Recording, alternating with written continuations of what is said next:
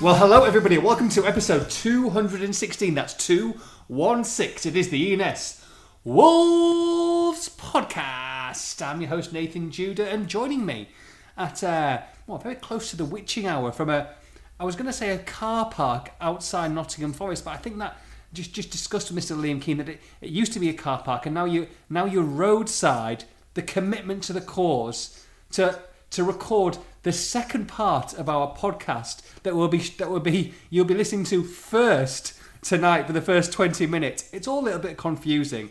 You're there, I'm not there, but the most important of all, Wolves have got to win, and Liam Keane, you are live. Hello, come on, Liam Keane. Sorry, yes, I am here. I was letting you do your long intro. I thought I was enjoying your dulcet tones for a second.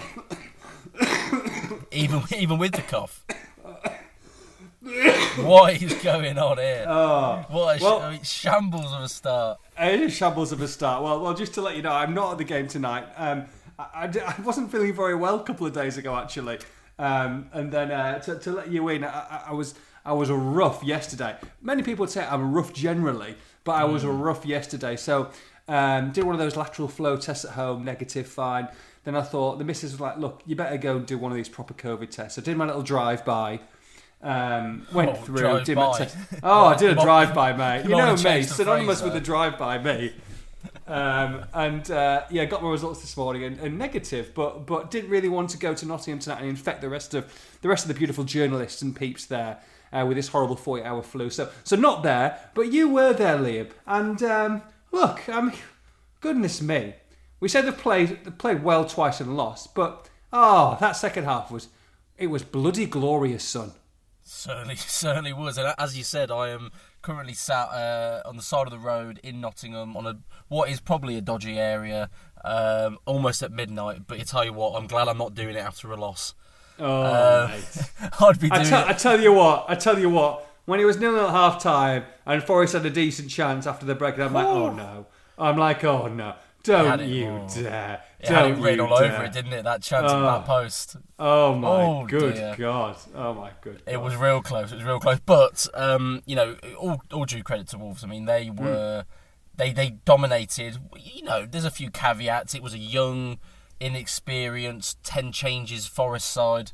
But, you've got to beat what's in front of you. And a few, journalist colleagues around me made a very good point that Wolves have been very guilty in the past of not beating those teams, regardless of the changes. Sure. And they've gone out there, they've dominated Forest from start to finish, bar a 5-minute, 10-minute span at the beginning of the second half. And other than that, they put them to the sword. But you're right, getting through to half-time at 0-0, missed a few chances, thinking, it's going to be one of those days. I was thinking penalties all day long, it's going to be one of those days. Yeah.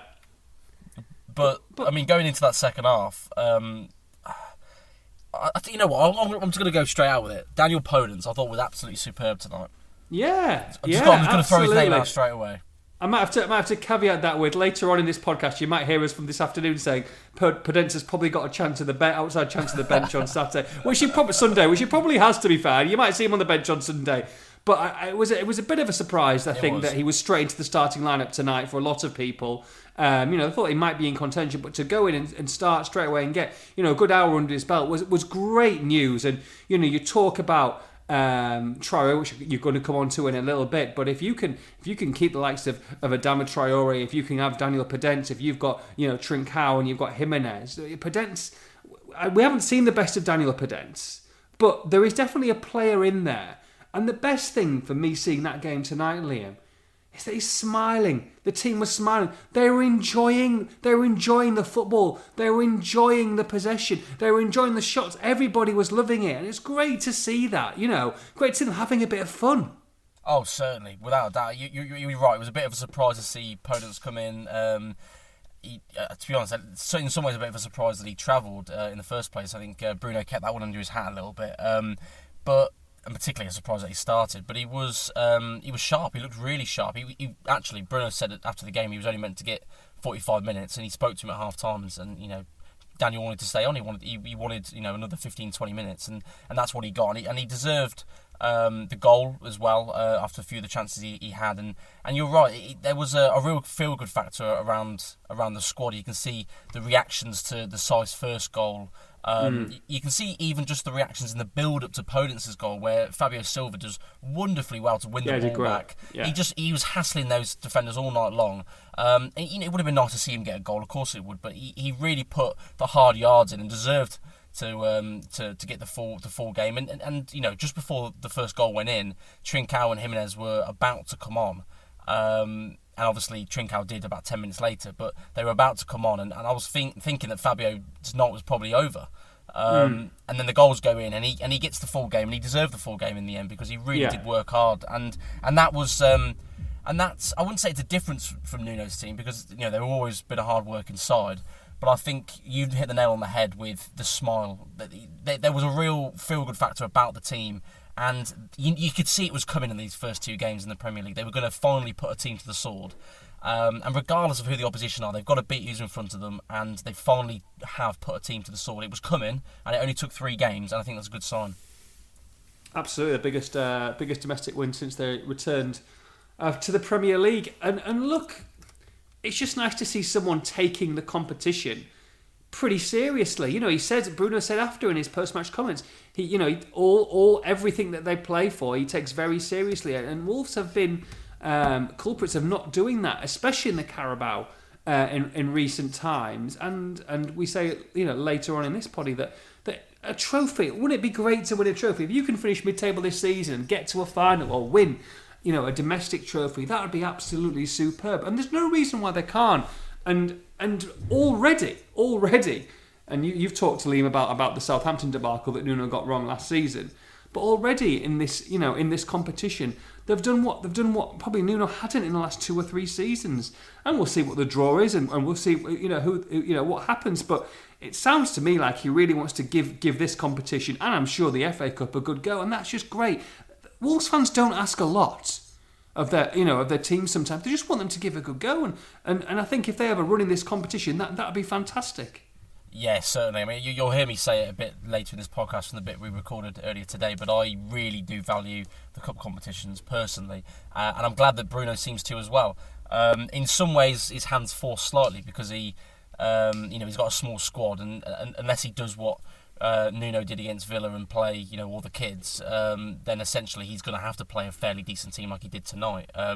But the fact that he's done that, he had a ready-made excuse, didn't he, tonight, to go in and play your Cundles, your Campbells, play a load of the kids, play Marquez, players like that. He had a ready-made excuse ready to do it, and he didn't. And that's the sign I want to see, because I think Wolves have got real good potential in the cup competition. I think it could be a real saving grace of the season. Yeah, a bit like, I think it was a couple of seasons ago when they went to Villa, Cutrone was up front. They exactly, played a very weak side, something along. But you're exactly right in what you say. Who else did well tonight, Liam? From your, I thought Ryan Aït-Nouri, especially in the first half, was excellent. They did go for 3 at the back.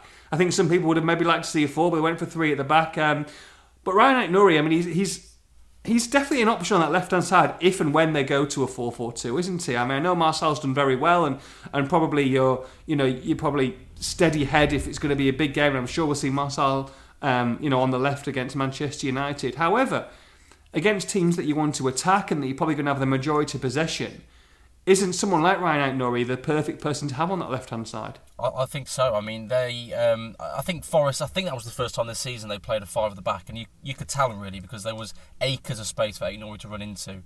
And Bruno even had a chat with him on the sideline mid-game at one point as he was sort of trotting past him, and was pointing up into that far corner saying, just don't even worry about defending, just sit up there, because Wolves had the ball, they were dominating the ball so much, they had so much possession, and there was so much space in behind Aït-Nouri got onto. And you're right, in the first half particularly, but I thought all game as well, he was very, very good.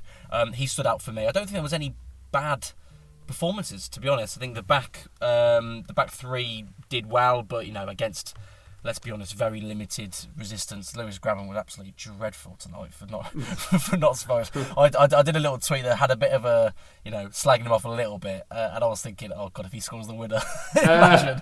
I almost didn't tweet him, but I thought, no, he's not going to score. He was absolutely dreadful. But the back 3 did well. Aït-Nouri. I tell you who loves a game of football. João Moutinho loves a game of football midweek away at Forest. Unbelievable.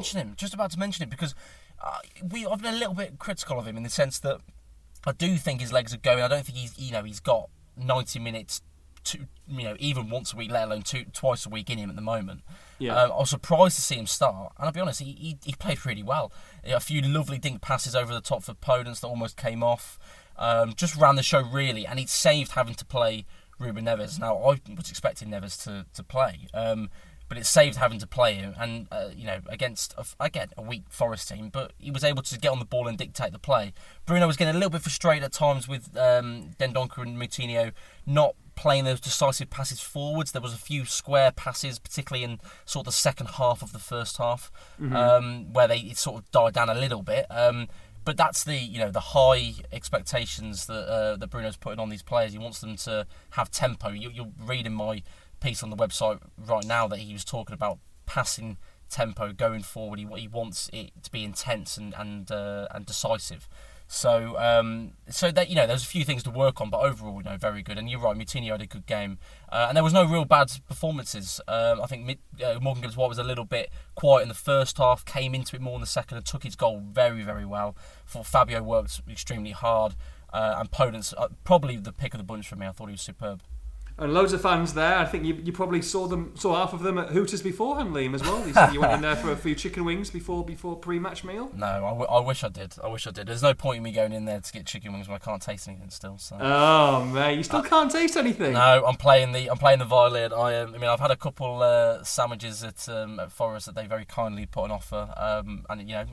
What were they like? They were drab, weren't they? Come on. Lovely texture. Come on. Lovely texture. I wouldn't know anything else. I can't smell. I can't taste. It's been about 12 days now, and it's a bit unbearable, to be honest. Oh mate, that is terrible news. Right, look, really good to get the win and to score some goals. And like you say, Raul wasn't needed in the end, which is good because we want him fully rested. And look, Raul Jimenez doesn't need any boosted to know. He knows where the back of the net is, no problem. So it's good that someone like him could be rested. But a person who did come on, talk about literally the last person you want to see come on the pitch of your Forest is Adama Traore. And Large said some very interesting news. Not 100% guarantee, but some very encouraging news post-match. Yeah, certainly. And in the tone of the way he said it, it was rather firm as well, to be fair. So at first he was asked, has there been a bid? Obviously, we all know about the interest from Spurs in Traore.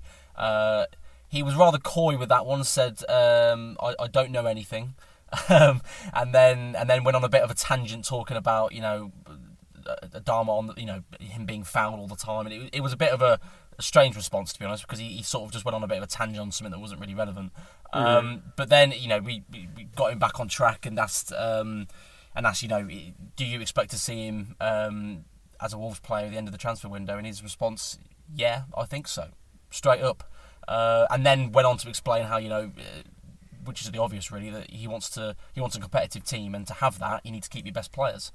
So it was pretty firm from him. Obviously, he hasn't come out and said he's 100% definitely staying at Wolves. Sure, because it's. And he said everybody's got a price. He said that many times as well when he's been asked about Neves. It'd be naive to come in with sure. and go, this is 100% happening, and then a week's time he goes. It makes him look silly, and it won't be. The fans won't be happy with that. But of course. Yeah. What he has said, the fans are very happy with right now, and if they can keep hold of him, they'll be very happy in a week's time as well. It was a rather firm response with a little bit of leeway too. Sure. But it's a good sign certainly, and everything we're being told at the moment is that Spurs are interested certainly, but as it stands right now, they're not putting their neck out to put up the kind of money that it would take for Wolves to let him go. Okay, we're going back to the future now because I did ask you this question later on in the podcast, which was earlier on. So I'm going to ask you the same question again, and people will be able to piece it together and go, okay, I get that because they filmed it earlier on anyway. But Liam, a week and 10 minutes, and then we're recording a week and 10 minutes in the future.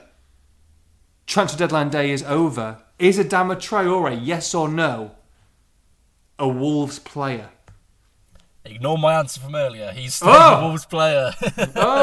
He's changed it. Interesting. I'm just going, what? Well, listen to the pod and you'll get it. You'll get it later on. But that very interesting. Look, if we can keep him.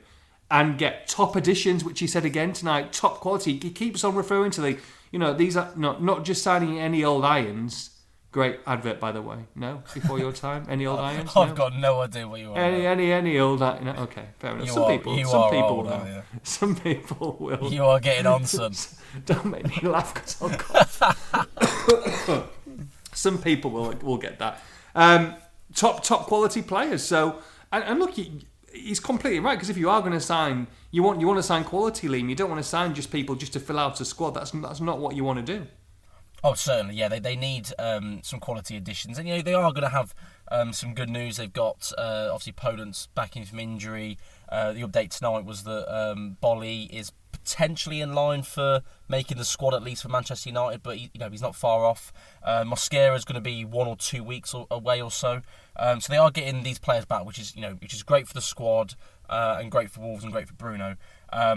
They do need a few though, don't they? Exactly. Very quick before I say that as well, just to update on Pedro Neto. I was going to come on to that next, but you know what? No, I'll wait. I'll let you. Okay. I'll let you lead me, sir.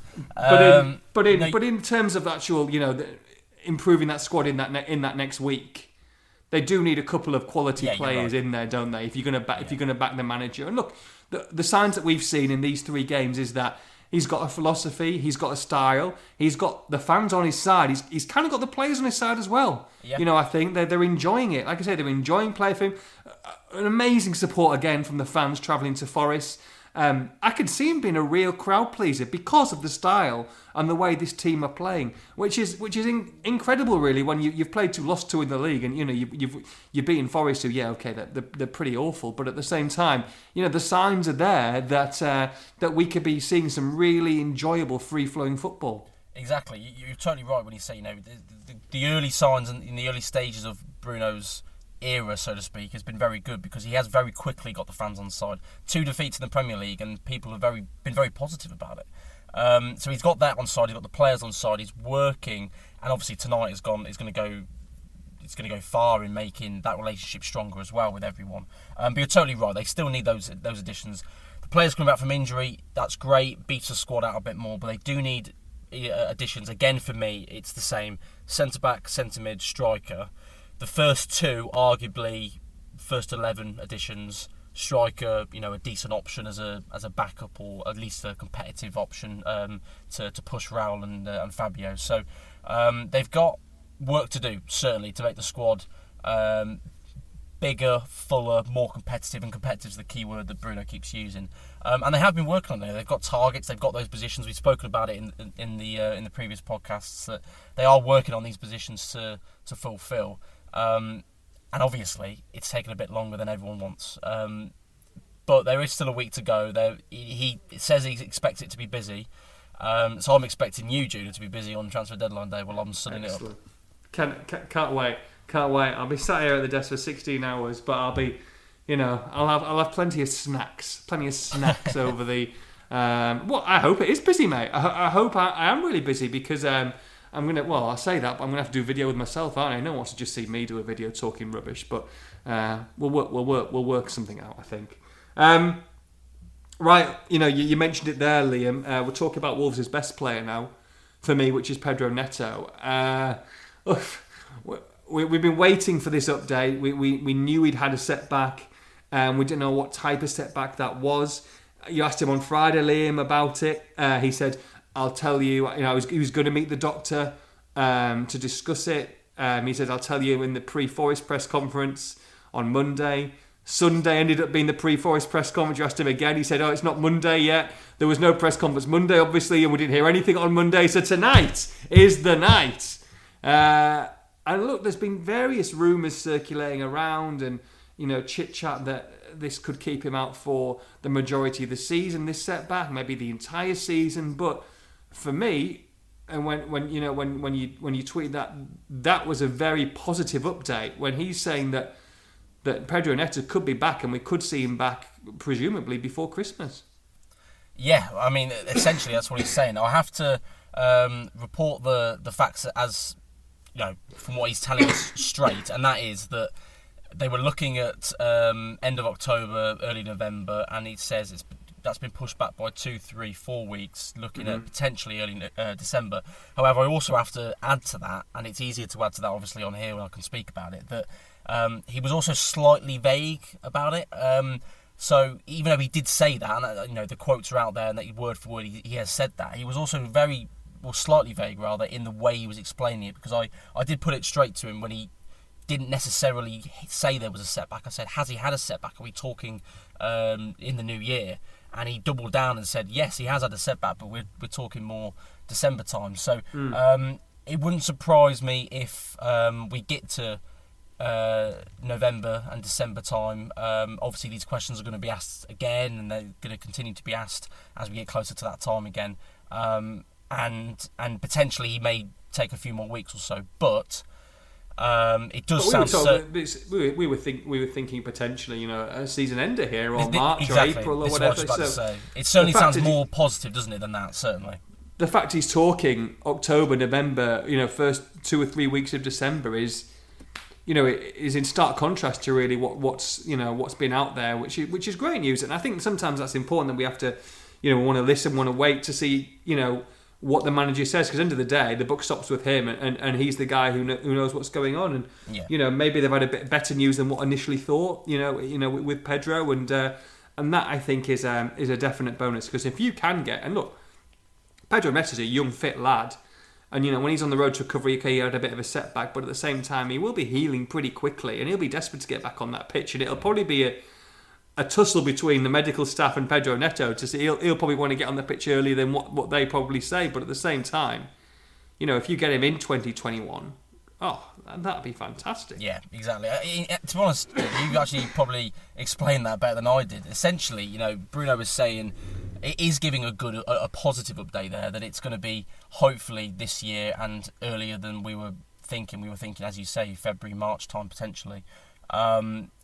But with the caveat that, he may want to come back in, he may get told it's got to be a couple extra weeks. Whatever. It's a very fluid situation, is the way to put it, because, he's got to go through the correct stages of the rehab. He's got to go through doing physio work on the pitch, then coming back into training, and Bruno explained it quite well actually, that he's got to go through all these stages before there's even a suggestion of coming into a match scenario. So it's similar to what Daniel Podence's done. He went out to Marbella and did physio work on the pitches away from the team, then eventually moved into team training, then eventually moved into playing tonight. So it's all those stages to go through, and that's what might delay it a couple of weeks on top of what we've just been told there today. But so my way of putting it is, watch this space. It's a positive update, but we've just got to hope that there's no further setbacks within that, and it is the time frame he's put there. And just to wrap up for tonight, Liam, draw for the third round soon. Look, like you say, they put this side out with the bench tonight, with 48 hours. I would not be surprised if they get back onto regular rest and the draw's made and they get a decent draw. I mean, I hope they get someone terrible, to be honest. I don't want to have a Premier League side until we need to have a Premier League side. But if they get the normal rest back, I can see them playing a pretty strong side throughout this competition. I really can. I would love to see that. I really would. I'd say it until I'm blue in the face that I really do put a lot of emphasis on the cups. I think they're really important, particularly in the early stages of the season as well, when we don't know how Wolves are going to be in the Premier League. I mean, if I'm going to talk from a selfish point of view, I would like something very similar to tonight. A game where Wolves should be winning, but a stadium that I've not been to. So anywhere that suits me away from home, although I don't really want to be going up to bloody, I don't know, Carlisle. I mean, I've been to Carlisle and Barrow, but you know what I mean. I don't want to be going that far. No one wants to go to Carlisle, mate, on a Tuesday night. Yeah. Well, as you said before, I could have been going to Hartlepool on Saturday. Absolutely. No, and somewhere I haven't been, if I'm going to be on it, on a selfish note. But anyway. Well, Rochdale beat Shrewsbury tonight, mate. So you want to go to Scotland?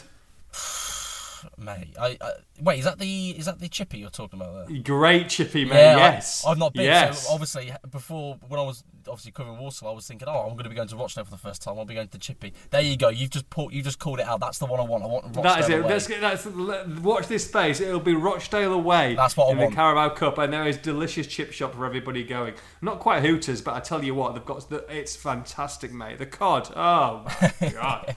That's the one I want. That's the one I want. But no, as you say though, I totally agree. You know, avoid tough draws until we get to the point where you need to beat the tough teams.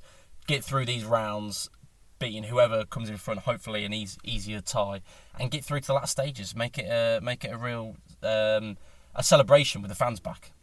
Absolutely, mate. Absolutely right. I'll let you go. It's midnight now, so I'll let you get off.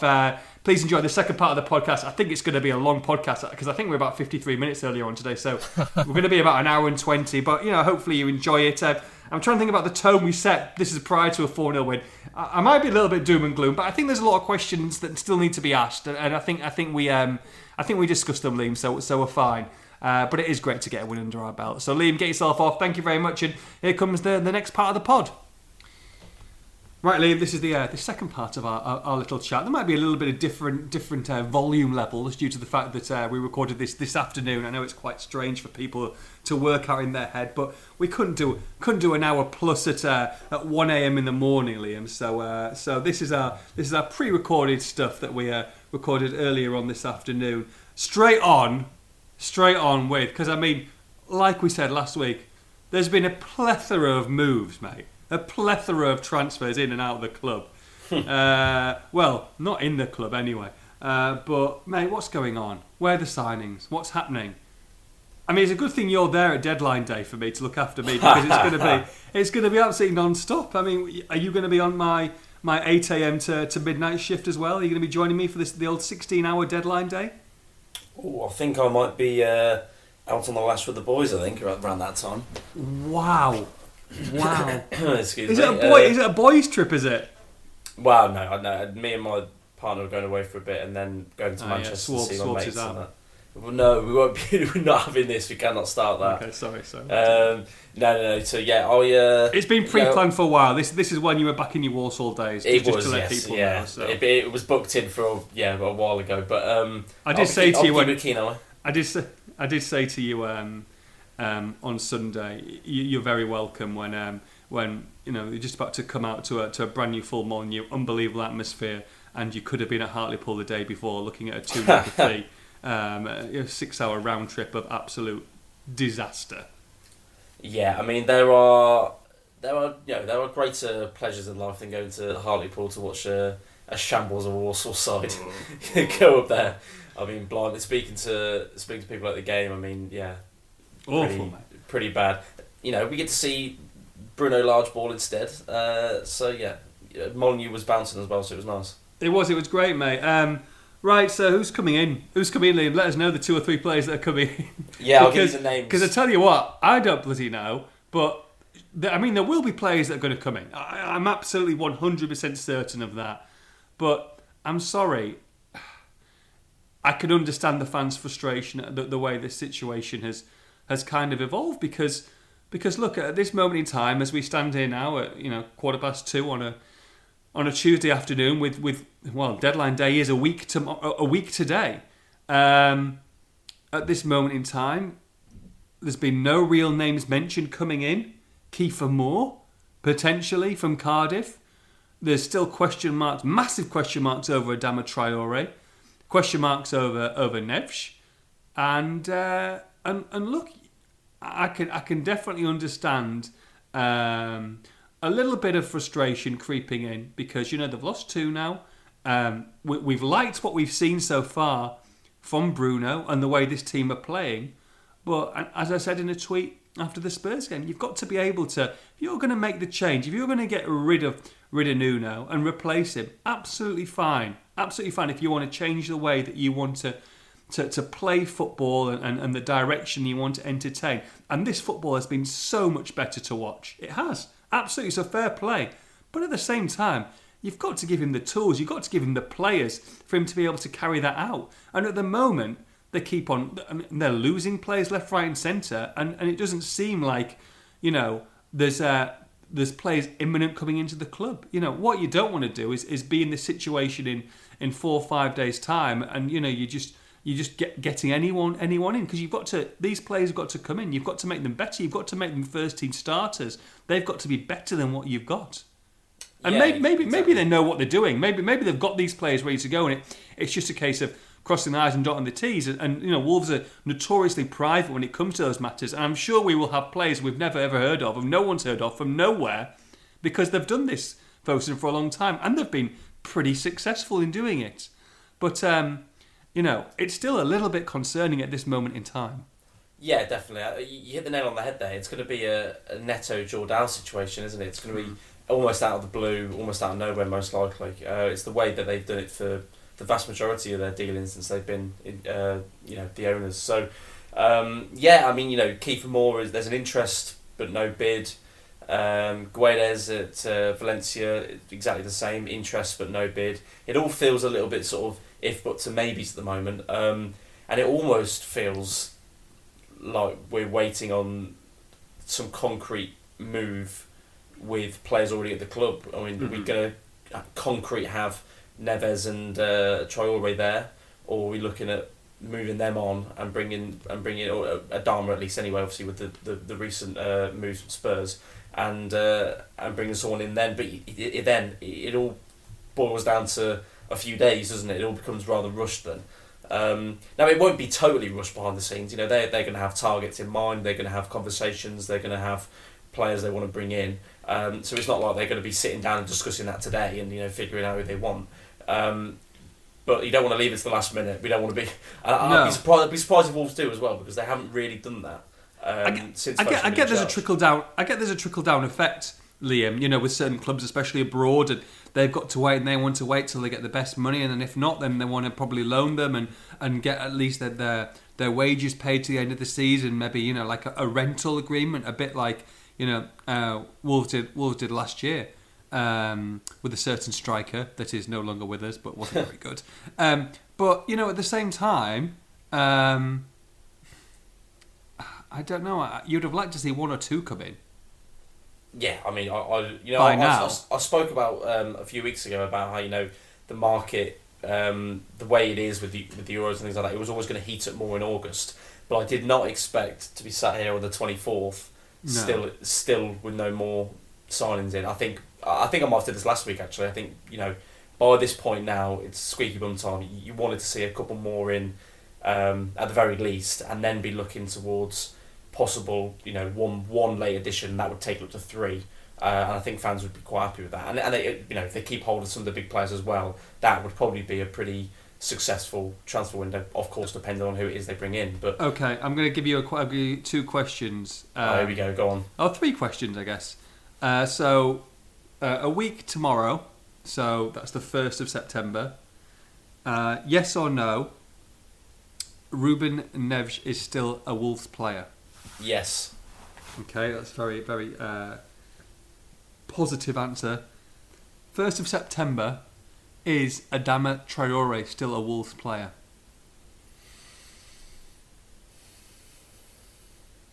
No. I'm very. I'm struggling with that a little bit, because I almost went the other way, but I feel that Spurs want to do it cheaply and they're obviously interested. But I feel like if push comes to shove, Spurs, particularly if Harry Kane goes, they may just front the money up and go for it. And I feel like and because of his contract situation, if the money's right, Wolves will be tempted, certainly. But as it stands right now with the situation, you know, talking about loans with a view and all this rubbish, Wolves will not entertain that. It's if it's the right fee and it's a substantial fee. But I feel like, particularly if Kane goes, I feel like Spurs might put their money where their mouth is and go for it potentially. So that's what makes me say that. Yeah, you do feel that the Kane situation will directly implicate, you know, what happens with Adama, with him potentially going. You know, if they've got 150 million, they can spend 40, 45 million. I mean, is 40 million pounds / 45 million pounds a good deal for Wolves? I'd say the upper end of that. I mean, it also depends on the structure of it. If we're talking a similar structure to the Diogo Jota to Liverpool structure. I'm not sure it is, because Wolves need a bigger chunk of those funds now, particularly to make some late additions to the team if he goes, because the team needs additions now. It needs it even more if he goes. So they're going to need the funds there to do it. Well, that's the thing, and I know he's got 2 years left on his contract, and a lot of people are saying, well, it's great money because 40-45 million with 2 years left on your contract. Look, teams are desperate to improve, and look, I know this is completely different, but and completely different in players, absolutely 100%. But someone like Haaland, who they're talking about, has got this minimum fee release clause next summer, £63 million or whatever. People are talking about spending 120 million pounds to get him now, just because he's got 1 year left on his contract. If Adama Traore has a fantastic season, and he's been brilliant the first 2 games, albeit missed 2 absolute sitters, and Wolves could and should have had at least 2 points on the board. But you can look at it like that, and you can look at it like, well, if Adama Traore could finish, he wouldn't be a Wolves player, because he would literally be one of the world's best players, because he's absolutely unbeatable. But if he has this great season, and look, under Nuno, Adama Traore he played, then he was on the bench for a long time, then he played. If you're going to have 38 games of a fit Adama Traore, and he is mauling Wolves, I mean, Tanganga, they were singing his praises against Man City. What brilliant, unbelievable, man of the match, stunning. I mean, he was absolutely rinsed on Sunday. For someone who can do that to a player, a world-class player, if he can have 38 games and he's still not going to sign a contract, you've got 1 year left, you're not telling me that someone in the summer is going to spend £35 million on him to get him rather than being in a free the year after. That's what I'm thinking. I'm also saying, if you get rid of Adama Traore and you don't replace him with absolute quality, then £40 million, if you're going to be... I mean, they've played well in the first 2 games and they've got 0 points. Wolves are going to play badly in games as well. So if you play well in games and got 0 points, and you're going to play badly in games, it doesn't take a genius to say how many points you're going to get out of those games. So £40 million, if you're scrapping against, and I really hope not, some kind of a relegation battle at the end of this season, then you might as well say goodbye to that 45 million, because you're going to lose a lot more by going down into the Championship. It's a good point. It is, and that's the dilemma that they're almost faced with. And it seems it depends on which way they want to take the risk. And I'd be more inclined, me personally, to line up with what you're saying, because how thin the squad is currently, how important 10, 20 million, the way you've put it there, is in comparison to staving off any trouble this season. Yeah. I think it's almost a no-brainer, and I would agree with you. Now, if Spurs come in and they start offering ridiculous money, 60, 70, I don't think that's going to happen. But let's say hypothetically they did, that's difficult to turn down. And you forget as well now that Traore is 25, and now of course that isn't old, but he's getting to a stage now where he needs to be hitting the heights that I think we know he's capable of. Yeah. If you're going to lose 10 million quid for a Traore this season by keeping him, you can always supplement that. There's ways and means of supplementing that. You've just sold, you've just sold Otasowie for £3.5 million. There's ways that there's youngsters and kids and ways and means of getting back 6-7 million quid. There isn't a lot of money that will actually keeping Traore for another season is actually the way to go. And hopefully he might sign a contract. If I was Wolves, I'd go and give him that contract. I'd give him, I'd make him one of the highest paid players at the club. I really would. But, I'm not making those decisions. I'd be gutted to see him go, to be honest. I would as well, and particularly the way he's started his first 2 games, albeit the sitters. That's an issue. He needs to fix that. But he's been electric, hasn't he, the first 2 games? For me, it's all real if buts and maybes at the moment. It all really is going to hinge on how far Spurs are prepared to take this. And also, it's no surprise that this has got out just after Spurs have visited Molineux. He's had a very good game. Daniel Levy's been there watching. Any attempt to unsettle a player, football clubs and the people that run them will do whatever they can if they to bring someone in. I don't think it's any surprise there. If he gets his head turned and he wants to make the move, you're then stuck with another dilemma because it's almost impossible to keep hold of a player that doesn't want to be there.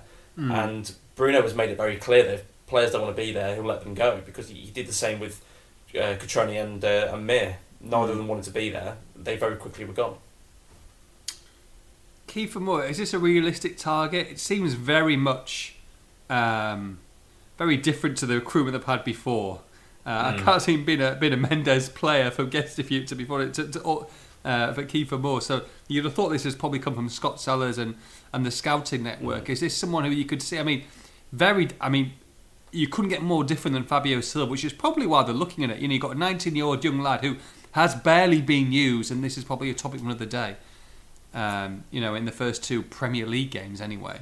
But 29 years old, big lad, 6'3", 6'4", scores goals, but always has never played Premier League football. Is this the type of player, or is this the player as a different option that could be useful in the Premier League to I'm not going to say play up front regularly with Jimenez, but be an option off the bench, just to add something different? As a different option, I don't hate it. There's no resale value there, though, is there, at 29? If you're spending 10 million plus, you talk about this. Yeah, exactly. This is what I was just about to say. I mean, in terms of a purely footballing sense, as a different option, as a different type of player, as a backup striker, which obviously Wolves need, I don't hate it. I think there's worse options out there, certainly. But again, as you said, he's 29. He's never played in the Premier League. He's made his name through League One and the Championship. And for the money that Cardiff want for him, because that money is over 10 mil they want for him, without doubt. I'm not convinced by that. For the how much you're going to have to spend to bring him in. Now, if it was a 5 million job, potentially that would be decent business in given an opportunity to a lad who may prove a different option backup, almost like an Andy Carroll type backup that we've seen at other clubs, West Ham and Newcastle, over the years. So I don't hate it from a footballing sense, but I think financially doesn't particularly make sense. And you're right, it doesn't fit in with the transfer strategy really of Wolves in the last few years. And doesn't mean it won't happen, but I'd be surprised. There is an interest, but there's no concrete bid or anything like that yet. And for me, I don't see it as I don't really see it happening, to be honest. I think it would probably be a desperate last minute job, and you don't want Wolves to be getting to that stage really. And like I kind of said earlier as well, 10 million quid on someone like that, or keeping Adama Traore, if you're looking at monetary terms, there's only one answer to me. That's a good point. Yeah, I mean, if you I know it's all hypotheticals, but you're right. Of course it is. Yeah. If you phrase it like that, I mean, there's only one choice in there, without a doubt. It's Traore all day long. Absolutely. Liam, I mean, we're going to touch on Spurs quickly before we take the questions. What I just wanted to ask you, and maybe this is a topic for another day and a longer discussion, but and maybe after this deadline day, we'll say a lot more, to be honest, in the next week or so. But what's the end game here from Fosun? What are they looking to achieve? What do they want from this Wolves side? Because 2-3 years ago, everything was looking good. They were European contenders. They had a fantastic squad, and I don't know. It just seems to me like, what's the ambition now? What's the ambition this season? What's the ambition in next season? Is it just to stay in the Premier League? Is it to be okay? We've overachieved here, in inverted commas, going back to back sevenths. It was a lot earlier than what we thought. It was great. Let's just establish ourselves in the Premier League now. Let's just be mid-table. Or does this side want to be? I mean, every side wants to be in and around Europe. Of course they do. But realistically, are they making those inroads? Are they spending the money for them to be able to do that? Or have Fosun's aims changed? Do they just want Wolves to be a solid Premier League side that's in the Premier League, that hopefully are above relegation, no worries there, but they might get the odd year where they're flirting in the top 7, top 8, Because at this moment in time, and especially if you're losing Adama Traore, and maybe you're bringing one or two, for me this is no better than a mid-table side. Mm-hmm.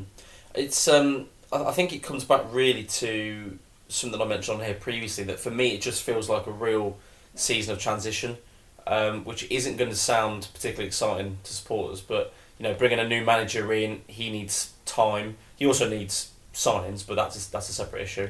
He needs time.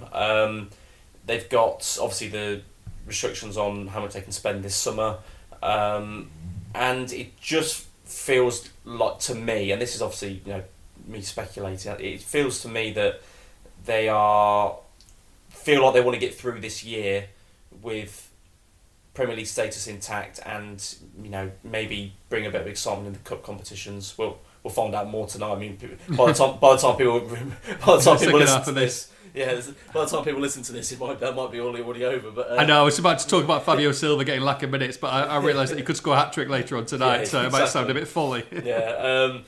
But it just feels to me like it's a real transition year that they just need to get through. And that really does not sound exciting for fans. I understand that, but that's just the way it seems to me. I do feel the ambition's still there to do well, but they're just under these tight restrictions at the moment. They've made a managerial change at a time when it probably would have been easier not to do it and maybe get through this year with Nuno still in charge. And because I don't think you'd have got relegated under Nuno, although equally I don't think he'd have done particularly as well this season, in comparison to last season anyway. So. It just feels like it's that. It's like they're trying to get through this year and get through some of the restrictions they've got on them to push on next year. And I hope that is the case, because I feel like they've built a real good brand here at Wolves. And remember, the brand part of it is a huge part for them. They've spoken before about wanting to make a similar brand and model to the Red Bull model. Having Wolves involved in fashion, in motorsport, and all these different things. I get that, and I think that's an important part of it. And look, that's fine, but the football fan isn't too bothered about that, really, are they? They want to see the results on the pitch. That they're quite, they're quite. They don't want to see, they win FIFA 2021, and from a gaming point of view, they want to see 3 points against Spurs on Saturday. Yeah, of course. In some ways, though, with the modern game, in some ways they come hand in hand. You need a strong, marketable brand, and that brings in revenue of its own as well. I think there is a case to say that is a real important part, without neglecting obviously the football side of it. I mean, if we speak in this time next week and Wolves haven't made any signings and they've lost Traore, I mean, they're going to get hammered by the fans, and rightly so, because that's neglecting the football side of it, which for fans is the biggest part. You're totally right. They have to find the balance, and I think they have done that very well up until now. But I just feel like they're almost at a crossroads where they're trying to just get through this season, the transition of this season, get through that, and hopefully push on in the following the years to come. They haven't lost interest. There was still an interest there. It's a big venture for them, having a big historic club in England. Yeah, and look, you're right in what you say, Lee, because next season you're going to have hopefully a fully fit Johnny back. You're going to have a fully fit Pedro Neto back. Those are quality first team additions that are going to come straight back into this team. And hopefully with alongside Adama, and these kind of players, because I think that's the frustrating thing, because taking away Neto's injury, we were thinking October time going into the season, you'd have Adama Traore, Pedro Neto, and Raul Jimenez together for that first time for such a long time. That three-pronged attack that's as good as anything in the Premier League, and it's a shame that we're not going to see that now, probably for quite a while. And look, if Adama goes, we're never going to see it, are we? So I think that with Bruno and with the additions and stuff, you definitely need to make 2 or 3. I think by the deadline. But at the same time, if Wolves are going to play that kind of football and be okay this season, I think, would that be enough for fans? Do you feel, knowing that the following season would be would be one where they really want to push on. And they won't be under too many restrictions next year financially, will the FFP-wise, that they can go and maybe spend some money. Because Wolves aren't going to spend 30 million quid this next week, are they? I mean, that's for certain. Particularly on one player, it's not going to happen. No, my answer to that question is would fans be happy with that? And I think the answer is yes, with a caveat. The answer is yes if, the football carries on the way it is with results as well. Because supporters, despite having 2 losses on the record so far, supporters have been very, very pleased with what they've seen. Delighted with what they're seeing, and so exactly. they should be. Because for Bruno to come at such short notice, I'm not saying he was here at short notice, but for the players to be coming back at such short notice with Euros and everything that's been going on, for him to get those performances out of those players in the style that is completely different to what we've seen prior against Leicester and against Spurs, I think is nothing short of sensational, to be honest. And he deserves a hell of a lot more. He deserves at least 2 points, if not 4 points, from those first 2 games. So fair play. I'm very impressed with what I've seen on the pitch, and it just needs the ball to get in the back of the net, which I know is the $64,000 question. But exactly. But when they do score, I mean, goodness me, it was really good, really fresh, a fresh take on a team that wasn't good on the eye, was it, last season? Oh no, I mean, it was dull, wasn't it, to say the least, last season, particularly the second half of the season as well. I think if you had goals, you had results, which was easier said than done, but you add those 2 components to this style that Bruno is playing, if Wolves have, I'm going to mention it again, if they have a cup run, don't shoot me if anything's anything's happened at Forest today that I can't, I don't have my crystal ball here to look into the future. Yeah, but if they add a cup run to that, or they add a few big nights under the lights at Molineux, or a few big away days, Man City wins, Spurs away, all these big games that they've had over the last few years, add a few good moments in like that, even if it is a mid-table season with some excitement in the way they play and a few results, I think fans would be content with that. Well, I wouldn't say happy, because I think fans want success, but I'd say fans would be content with that overall, with the view to pushing on with that and making the right signings. But we might have a totally different view this time next week. They might bring in 3 top class additions to the first team. I hope they do.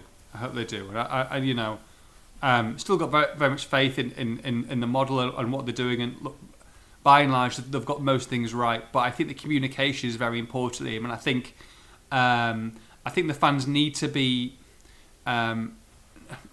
the communication needs to be a little bit better, I think, from the board, of where they're going, what they're doing, what they're looking to do. And I think maybe once this deadline day is over, we might hear from Jeff Shue, we might hear from Scott Sellers, and maybe a couple of others about what they think. And because for me, I think that's something that's lacking at this moment in time. I know they did that round the table discussion, but I feel like there's a few changes and there's a few issues from supporters, not only here but getting into the stadium on Sunday, for example. I mean, the queues were ridiculous. They were running out of stuff left, right and centre in the kiosks. I'm not talking just about recruitment, but there's a few issues here which need to definitely get sorted out to make sure that they're putting the fans first, which is what they are. Regardless of anything, the fans come first. The fans are the most important thing. And you've got to really make sure that they're looked after, I think.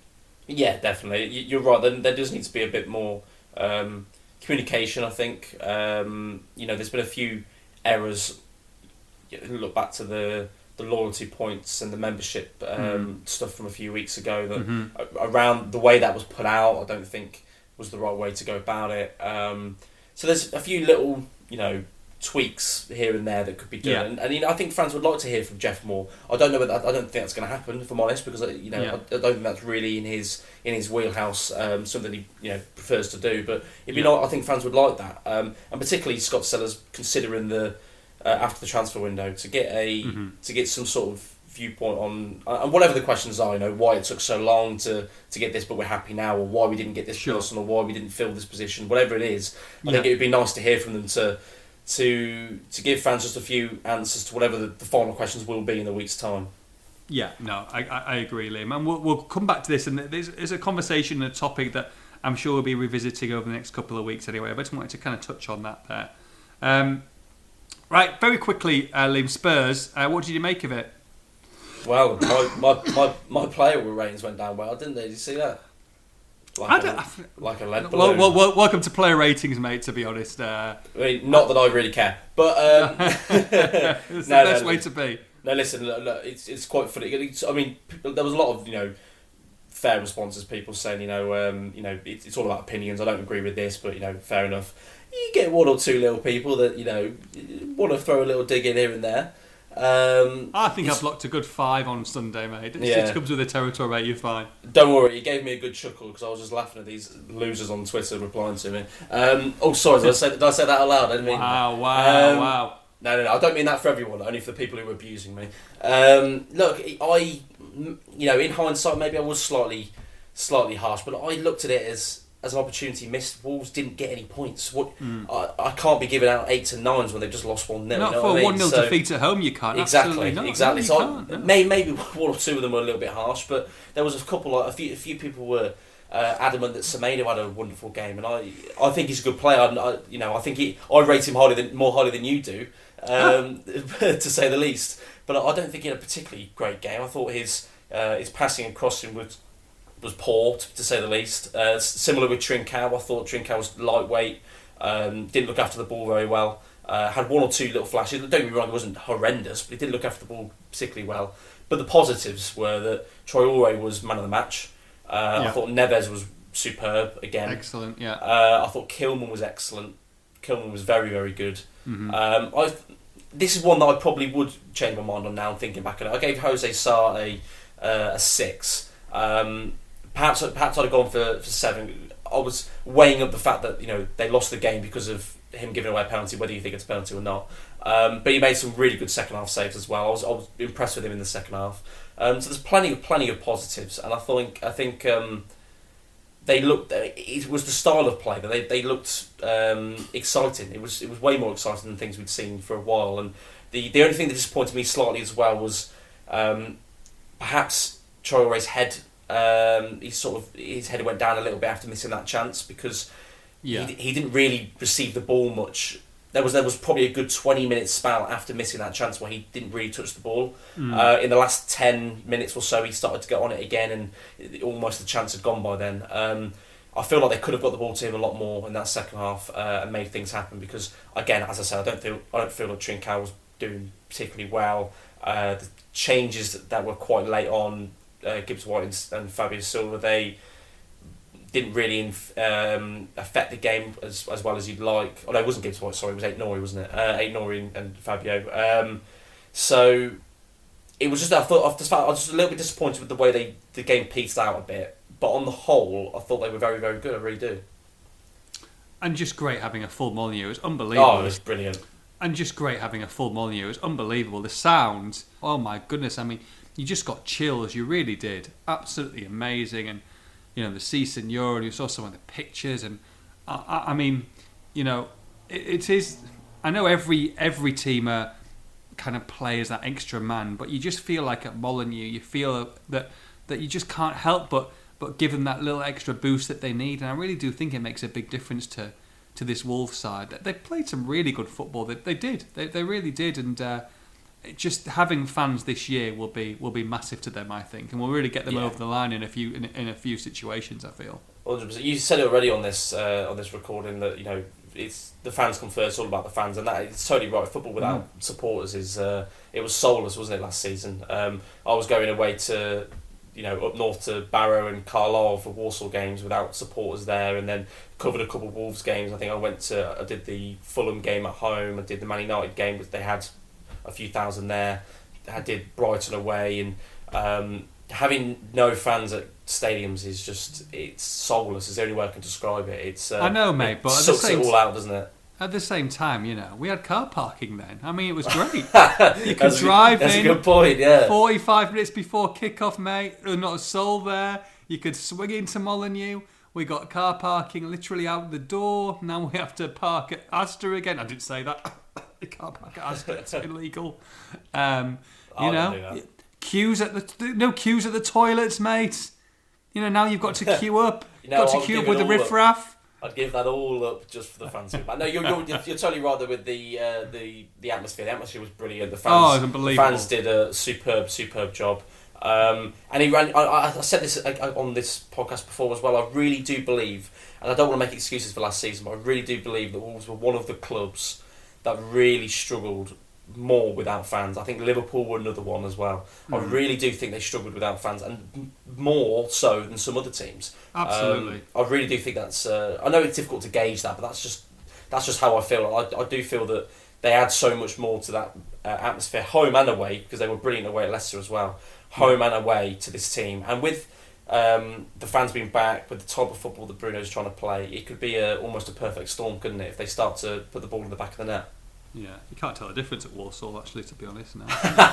Right, no comment. Let's take some questions. Okay, here we go. Oh, goodness, lots of questions. Here we go. So a few of them we'll have kind of answered with a couple of the discussions. So yeah, sorry on that if we don't get to them, but hopefully we'll answer them in the last half an hour or so. Kind of answered that as well. Okay. I'm not going to ask that question. Sorry, it won't be. He says, could you ask about the debacle in the Steve Bull stand? Massive queues, people not getting served at half time, running out of stock, people refusing to pay for items they didn't want due to queuing up for so long. Incapable staff. Who is in charge of this rubbish? Seems like it went down well then. Yeah, I mean, so. This again, it all boils down to the issues with needing to renovate the ground, isn't it? The stand, that stand in particular, because it's the oldest one there now, isn't it? So it's just not really fit for purpose, particularly with the facilities on the concourse and everything. So it's something they're looking at. They're trying to because it's all part of the plans to renovate, and it's going to be done in stages. And I think Steeple's top of that list. When they get round to it, basically, it'd be another one to look at for sure. Steve says, could there be a silver lining with the sale of Adama? The cash, assuming we get it to re-strengthen, and we would be less of a one-trick pony team. It's an interesting point, potentially, but it all depends really if they get the full figure or close to that up front, which at the moment isn't going to happen because Spurs are trying to do it cheaply. So that's one part of it. Being a one-trick pony, in some ways I can agree with that, because I do think Trincao, I think he is a good player. I do think he's a talented player. I just don't think he's quite up to speed with the Premier League yet. And it doesn't mean he won't be in time, but I think right now he's too lightweight and too holds onto the ball for too long, spends too much time with it like you would do in La Liga over in Spain compared to the Premier League. So that really does make Wolves almost a one-trick pony in going forward, because it all came through Adama, didn't it, against Spurs? Very similar to Leicester, although I do think Trincao had a better game against Leicester. But it's an interesting point, but I don't think you can if you can keep hold of him and keep what he offers to the team. I think that's more important than worrying about the balance elsewhere, because I think he's that important to the side at the moment, particularly with Neto injured. Paul Mansell says, is the total of 40 plus shots against two of the top teams an indicator that the squad just does not possess players capable of scoring more than 5 to 6 goals a season, aside from Jimenez? Yeah, I saw this question before we started, and I thought it was a very good point, actually. Paul, full of good points, mate. Yeah, He's definitely. Good. I do think it's a very good point, because you saw that last year. Jimenez is the only real natural goal scorer. I think you could argue that. Everyone out, the other danger men, Traoré, Neto, Trincao, Podence, are all wide players. Fabio Silva's not there yet as a natural.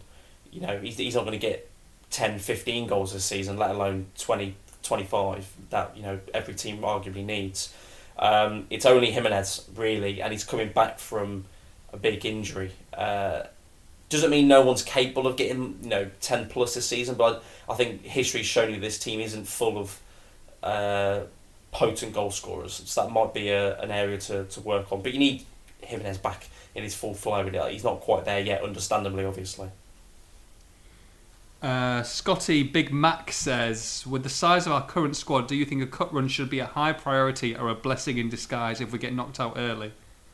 This could be interesting. It's going to be an interesting. What's going to happen at Forest tonight? It's going to be an interesting answer when I'm sat here at almost 3 o'clock in the afternoon. Oh, they're through, mate. They're through. They're through. They've lost 4 in a bounce. It's impossible to lose to Forest. I was about to say they've lost 4 in a row in the league, and the only game they've won this season, or the only game they've not lost as well, is the first round of this competition. They beat League 2 Bradford 2-1, and they scraped through that as well. It's not the easiest to be They scraped through that as well. On the night. Probably signed 3 players between now and midnight. You're setting me up for a fall here. Wolves have just lost 2-0 at the Forest at City Ground.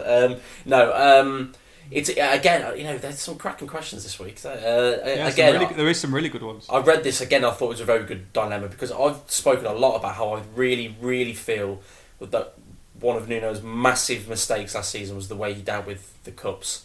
Particularly the FA Cup towards both of them really, actually, not particularly, both of them. I thought it was very poor and it was a big mistake, and it was an opportunity there to salvage some success out of what was a pretty bland season.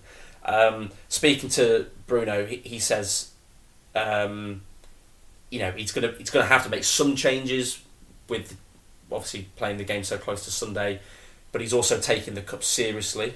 I made the point to him that Wolves fans value the cups and want to do well in them. He said he's going to take them seriously. He said they're going to prepare for them as if they have done Leicester and Spurs, and he wants to win the game. He also said that because of the size of his squad, and it's not particularly big at the moment, he's going to be forced. He didn't say this word for word, but essentially going to be forced into playing some first teamers anyway because he's got no other players available. So that's fair enough. But I, regardless of the size of the squad, I would still put a big emphasis on the cups. I really would. I agree. Because I think we've made it clear here. I don't think any Wolves fan as well really thinks that Wolves are going to push for that top 7 this season. No. But if they can be comfortable between, I don't know, let's say 10th and 14th, but nowhere near the drop, then for me, you go all out for the Carabao Cup or an FA Cup. I agree. Saying that, the only disappointing thing, I guess, Liam, is that there's no Europa League spot for the Carabao Cup now anymore. That's the disappointing thing from a European point of view. But to be honest, they've done the Europa League. I think there might be a Conference League. I think it's the Europa Conference League they get now. But regardless, and don't quote me on that, I might be wrong on that, but I think that's correct. Regardless, for me, winning a trophy is the most important thing, more important than getting into Europe. It's holding that trophy. And look, you've seen teams get to the final. I know City love to win it in the end, but you've seen many teams get to final. If they can make a run. If they can get to a semi-final of a cup competition and beyond this season, and finish mid-table, and change their style of philosophy and be more attractive to watch, like you said earlier on, Liam.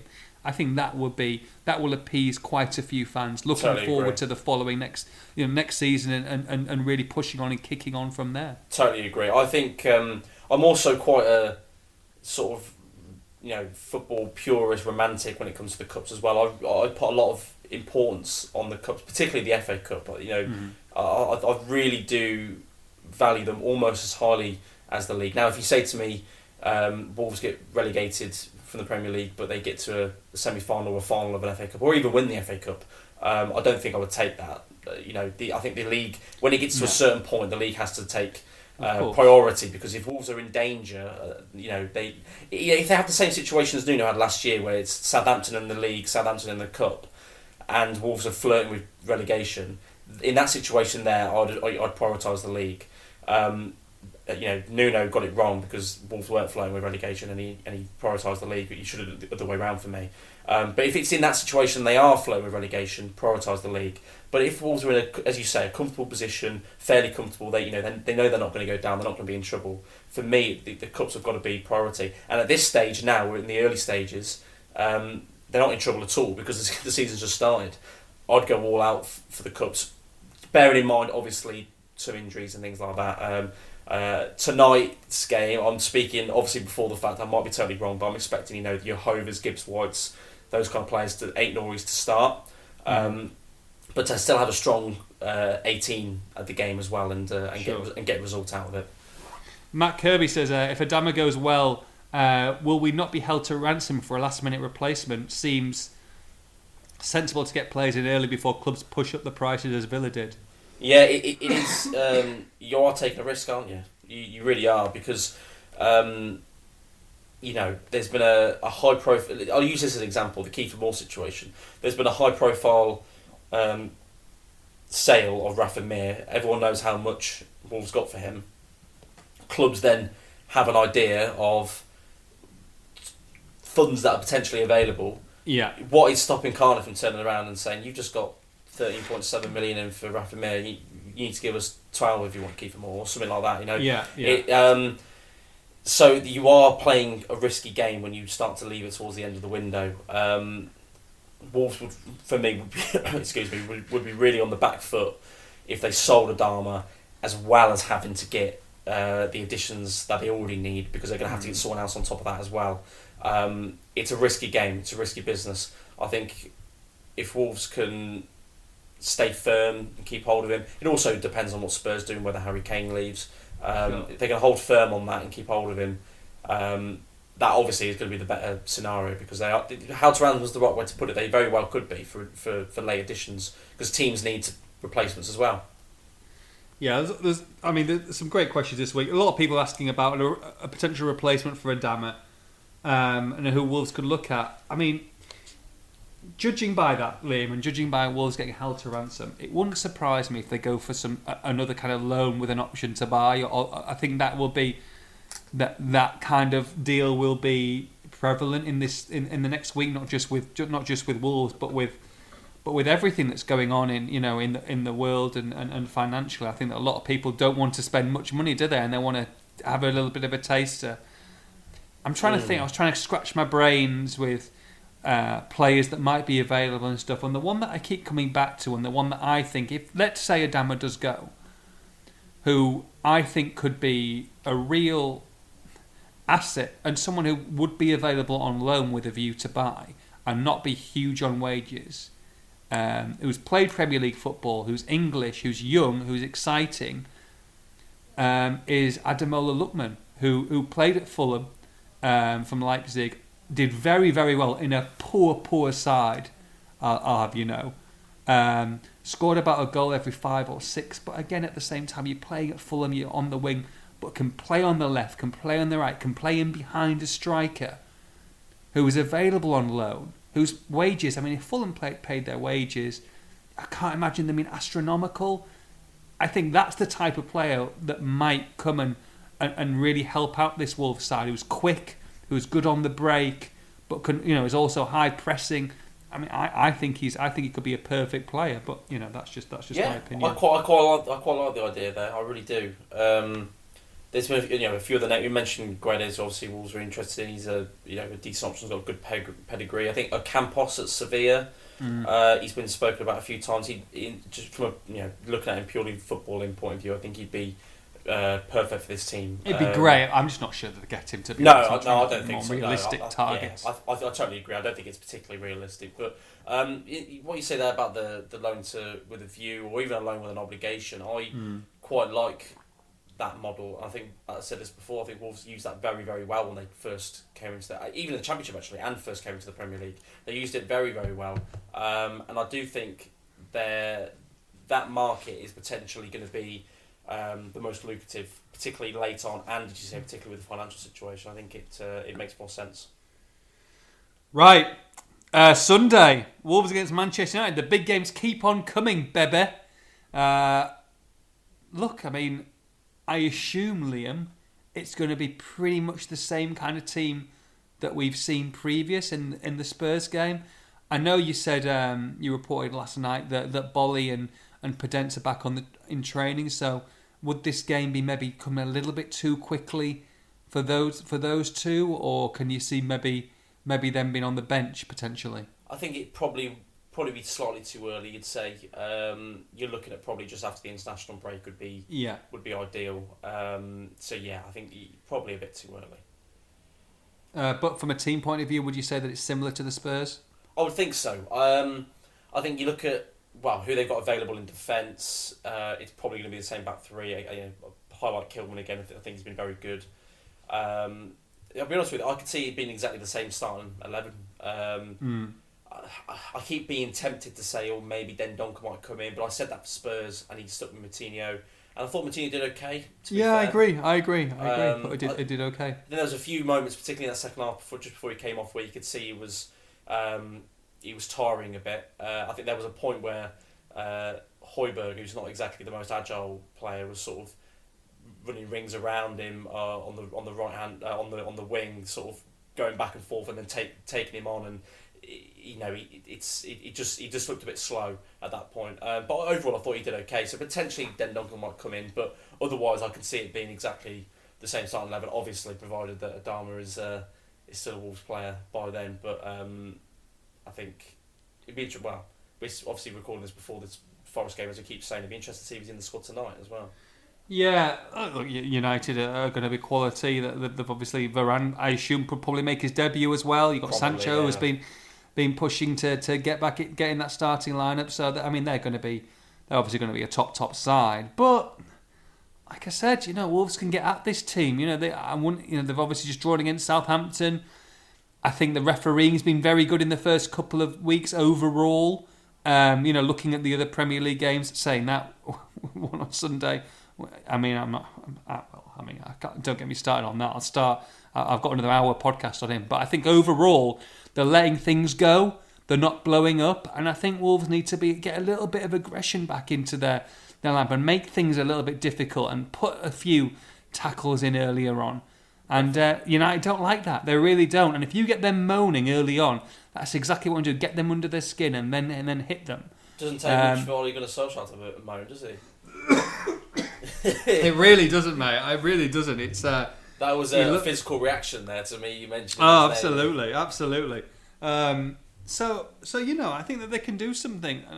Obviously Bruno's a very good player, and they got good players all over the park. But let's just get a goal, mate. Let's just get a goal. Let's just work on the simple things first. Have you seen who the ref is for the game? It's Mr. Mike. Is it Mike? It's Mr. Mike Dean. Mike Dean. It's Mike Mr. Dean. Hollywood himself, Mr. Mike Dean. Goodness me. Is it Sky? Is it on Sky? Is it the game? I assume it is. Yes, I think it is, yeah. Excellent, of course it is, right. Saying that, he didn't give a yellow card. I think he refereed the Liverpool game against Burnley this weekend, just gone, and did not dish a yellow card out in the whole game. That is unlike him. And also, I think Klopp's been moaning because he didn't get, didn't get a couple of fouls, or saying that they were getting manhandled, and he let them play. So you never know. That's but I like it. We'll see. I'm just trying to think of positives. With the United game, I think the key area for me could be midfield. Okay. For two reasons. You look at it as probably United's weakest position. They're going to play Fred, Matic, McTominay. Probably two out of those three are going to play. Yeah.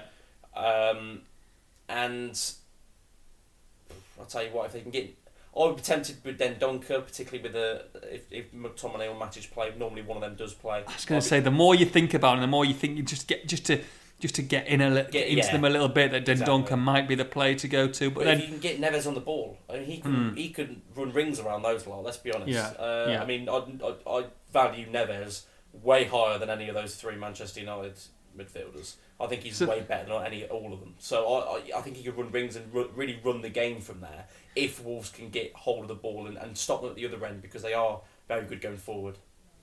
It's amazing, isn't it, that you've got Spurs linked to Traore, and then you play them at home, and then you've got Neves linked to Man United, and you play them at home the 2 weeks before deadline day. You can't write it, can you? Yeah. Cannot write it.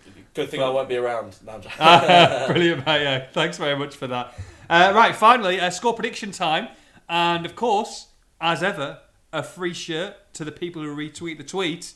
And like we've been announcing, they've been a bit unlucky so far, only missing out by the odd goal. So we're going to hit a few of these this season. So you're going to be getting some great bits of kit. So I'll go first, then you can do with the actual scoreline that we're going to go with. So I'm going to say that Wolves are going to, wait for it, breaking news, score a goal.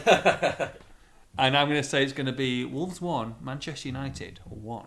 Oh, that's exactly what I was going to say. That's okay, you can say that. Okay, I'm going for it. Okay, 1-1. So 1-1 draw.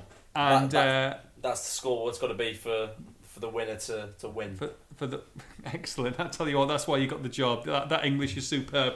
No, but that's true. Score for the winner to win. No, because the winner of the draw, but they've still got to then win it with the score of the game. See, like I'm thinking in 3D here. I'm thinking ahead of time. I would like to say it's because your head's scrambled because it's 1 a.m. that we're recording this, but this is the first part of the, even though it's the second part of the podcast and it's 3:10. But I'll let you off, mate. You've got to get yourself to Forest. I hope you've enjoyed the podcast, everyone. Thank you very much, Keno. I'll speak to you soon. Thank you very much for listening. I know it's all been a bit disjointed and stuff this week, but we wanted to try and get most of it filmed today and then a little bit tonight. So fingers crossed, 3 points on Sunday from me, from Liam. Have a good one. Take care. Bye-bye.